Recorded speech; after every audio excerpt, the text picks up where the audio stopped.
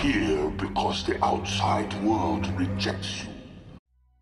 Hey, what's up everyone? Today we're going to take a look back at the 2007 CG animated movie TMNT and discuss what I believe are 10 of the biggest moments of the film. Looking back at this film and rewatching it closely for this video, which I haven't done for a while, was pretty cool catching all the little story elements that I missed back in the day. I think you'll enjoy it too as we go through some of these moments, so grab a slice of pizza and dive into the sewers, because in today's video we're going to take a look at the top 10 moments in TMNT 2007.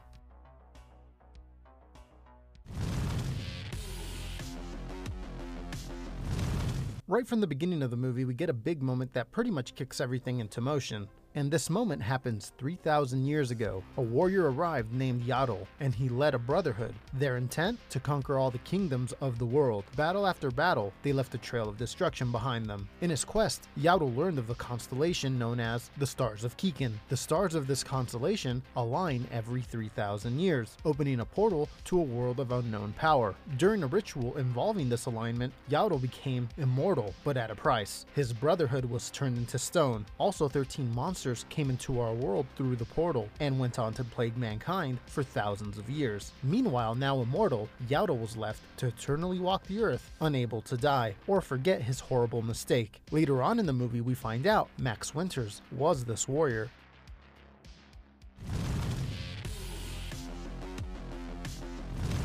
The next big moment of the movie was finding out Leonardo is no longer with the team, and instead is being a badass known as the Ghost of the Jungle down in Central America. Apparently, Splinter sent Leo away to train on becoming a better leader, but his training period ended over a year ago, and Leo still hasn't returned. He doesn't even ride anymore. Leonardo seems to want to make sure he learns everything he can while he's away, and appears unsure on whether he should return home or not. He would be too ashamed if he were to return home a failure. He's also come to the decision that the people in the small town that he protects need him more than his brothers do. Eventually though, he takes April's advice and follows his heart, which results in a return to the team for our leader in blue, which is pretty awesome when it happens and an important moment in the movie.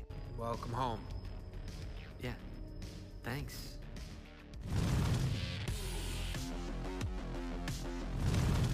While Leonardo is the Ghost of the Jungle, back in New York, Raphael has chosen an alter ego as well, the Night Watcher. A big moment of the film is finding out that now that the team is kind of all doing their own thing, Raphael is spending his nights fighting crime on his own, in a disguise. He keeps this a secret from his family, although Casey ends up finding out who he is and helps him on patrol on one of the nights. One of the highlights of him on patrol is the diner fight scene with one of the 13 monsters that was released into our world. This is a pretty entertaining one. He ends it by throwing smoke pellets down the monster's throat, which causes it to run away. At the end, you find out someone is watching him, which sets up another top moment of the movie we'll get to momentarily. But yeah, what did you think of the Night Watcher? Did you like Raph in a disguise riding around in a motorcycle in the middle of the night fighting crime? Let me know down below in the comment section.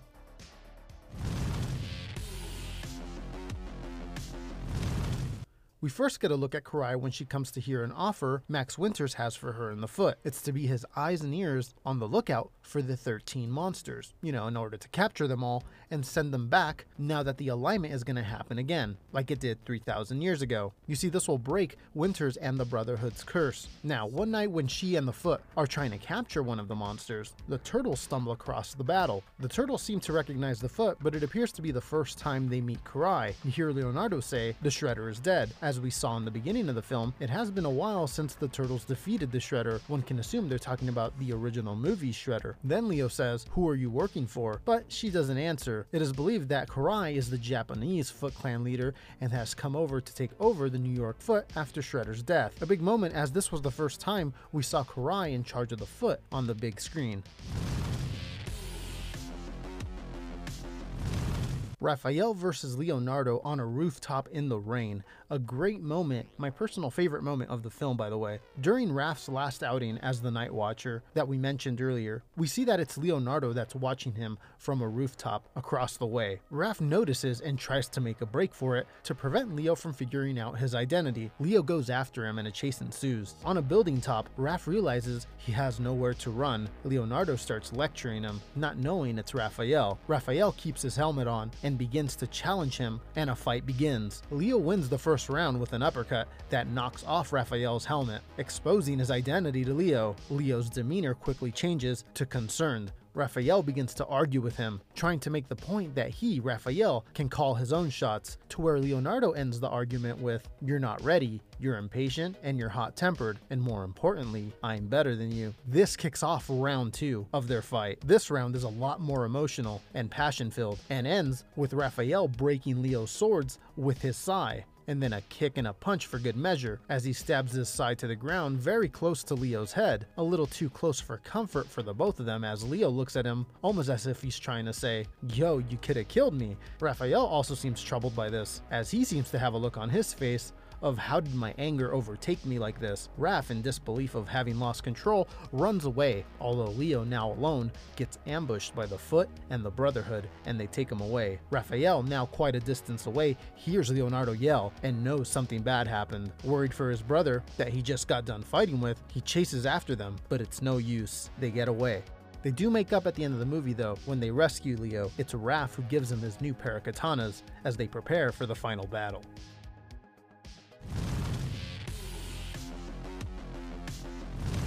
Another big pivotal moment of the film is the Brotherhood turning on Winters. You see, Max Winters has lived thousands of years and sees immortality as a curse. On the other hand, the Brotherhood were turned into stone and just recently brought back to life by Winters. They haven't had a chance to experience immortality, so they come to the decision that they don't want to send the 13 monsters back in the portal and end the immortal curse. Their plan? To trick Winters by saying the captured Leonardo is the 13th monster. Winters has never met the turtles, so he won't know the difference, and by the time Winters figures it out, the alignment will be done, and they'll have to wait another 3,000 years for the next one, allowing the Brotherhood to stay around, while they rain destruction upon the earth. You know, back in the day I never caught all this, so I'm glad I really got to examine this recently. But yeah, a big moment of the movie, the Brotherhood betraying Max Winters.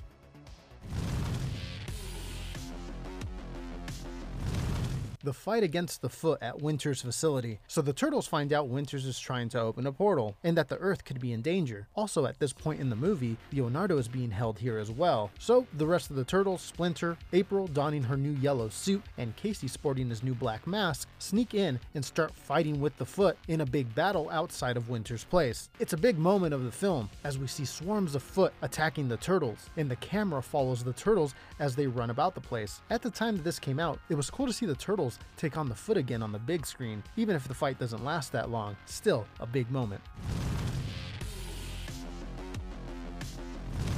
Towards the end of the film, Winters begins the process of sending back the 13 monsters. This is when he realizes it's not working and that the Brotherhood have betrayed him. When the turtles then confront Winters about everything that's going on, they realize that both parties want the same thing, that it's the Brotherhood who's messing it all up. The Foot, still acting as mercenaries for Winters, listens in on all of this as well, and decided it would not be honorable to leave Max Winters hanging since he is the one who hired them originally. And so as Max Winters and the turtles team up, we also get this interesting team up of the turtles and the Foot Clan as the turtles stay back in the final fight against the Brotherhood, and Karai, the Foot Clan, alongside Casey Jones and April, go out to the city to find the final 13th monster in order to end the curse. The final battle is pretty awesome, and for sure a big moment of the movie. Seeing all the turtles fight the Brotherhood, cracking jokes as they go in this scene is the classic TMNT I like to see. Luckily though, Karai and April and Casey return with the final monster before the portal closes, knocking the Brotherhood into the portal as well, sending them all away. Now with the curse broken, Winter thanks the turtles as he then proceeds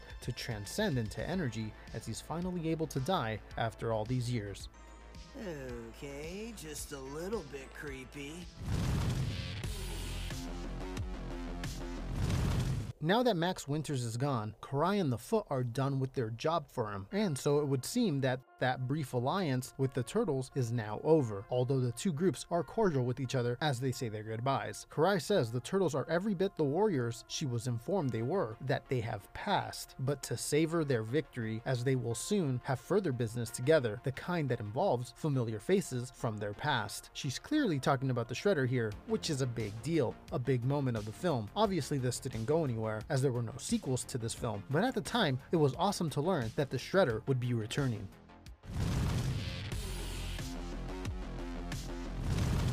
The final biggest moment isn't that long of a scene, it's very quick and it's at the end. But I remember at the time when this movie came out, it felt like a big deal. And the moment I'm talking about is when we saw the memento wall that Splinter has in his den. There's been conflicting reports on whether this is a continuation of the original trilogy that I've talked about in other videos, but I remember when I first saw this, it definitely felt like it was in continuation, as we saw Shredder's helmet from the 1990 movie and Secret of the Ooze up on the wall, the Time Scepter from Ninja Turtles Part 3, as well as the samurai outfits they wear in that movie, and the broken in half TGRI canister. Seeing all these Easter eggs from the previous movies was a pretty cool moment of this film, and for me, had to make it on the list. Alright everyone, I hope you enjoyed a look back at the top 10 biggest moments of the 2007 CG animated film, TMNT. This film came out after the live action films, which were a huge deal at the time, and I felt like it was so hard to get out of those movie shadows. I mean, it still is. That first 1990 movie is just so perfect and set the bar so high, but this 2007 film is pretty good too, and I had a good time taking a look at it again. And if you haven't seen it in a while, go ahead and take a look at it as well, and let me know down below what you think. What's your favorite moment of the film? I'd love to see what you all have to say down below in the comment section. If you enjoyed this video and you're new here, make sure to hit subscribe. All we talk about on here is new, old, and upcoming turtle stuff. But that's it for this video. Thanks everyone for stopping by. I will see you in a little bit with another one. Take care.